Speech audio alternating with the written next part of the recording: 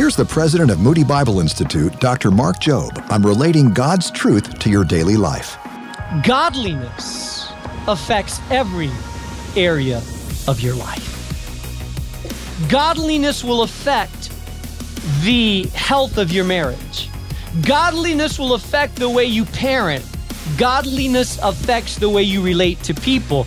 Godliness affects your finances. Godliness affects your emotional state of being. Godliness affects your mental health. Godliness affects the way you approach education. Every single area of your life. So discipline yourself unto godliness, because it has promise for this life, it says. And guess what? Not only does it affect the way you live now, but it affects your eternity. For more truths to transform your life, go to boldstepsradio.org.